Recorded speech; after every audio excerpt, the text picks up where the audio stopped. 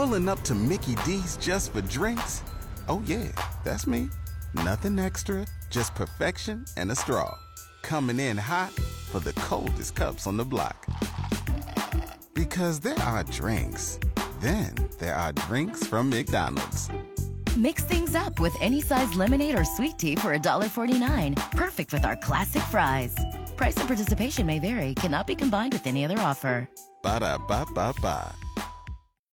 All right, it is time now to find out what's happening on the roadways all throughout Stark County. Our Orange Barrel update on this Friday morning, and we have on our WHBC Newsline, ODOT's Justin Chesnick. Good morning, Justin. Good morning, Pam. How are you today? Doing well, doing well. So what's out there for us this morning? Yeah, we still have quite a few projects going on in the county. A lot of those getting kind of close to completion. We'll have a few that'll carry over, of course, into 2023, but a lot of these jobs here are kind of winding down. They're either paving or putting the final striping down and the raised pavement markings and things like that. But a couple jobs of note at US 62 relocation there between Market Avenue and Harrisburg Road. That 62 is going to be reduced to one lane in each direction. That's going to be in effect for quite a while there, and you have some ramp closures associated with this job.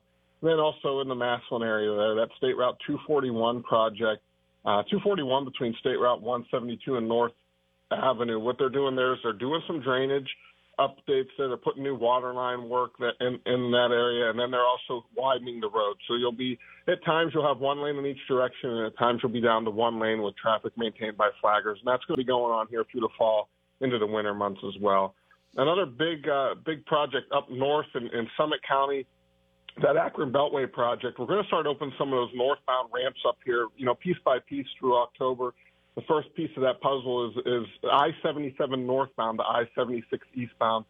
Right now, we're tentatively set to open that ramp on October the 3rd. So if you're coming up from the Canton area and you like to head east towards, say, Portage County or the Youngstown area, and you usually take I-77 to I-76 east, the morning of October 3rd, you should be able to start doing that again. And what's the, as far as like temperatures go, we're cooling off, we've cooled off quite a bit, but when it comes to paving and things like that, what's the rule with that?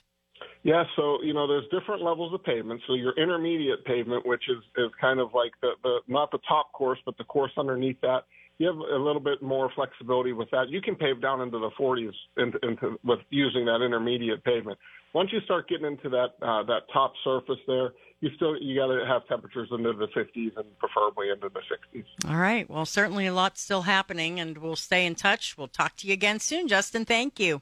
Sounds good. We'll see you.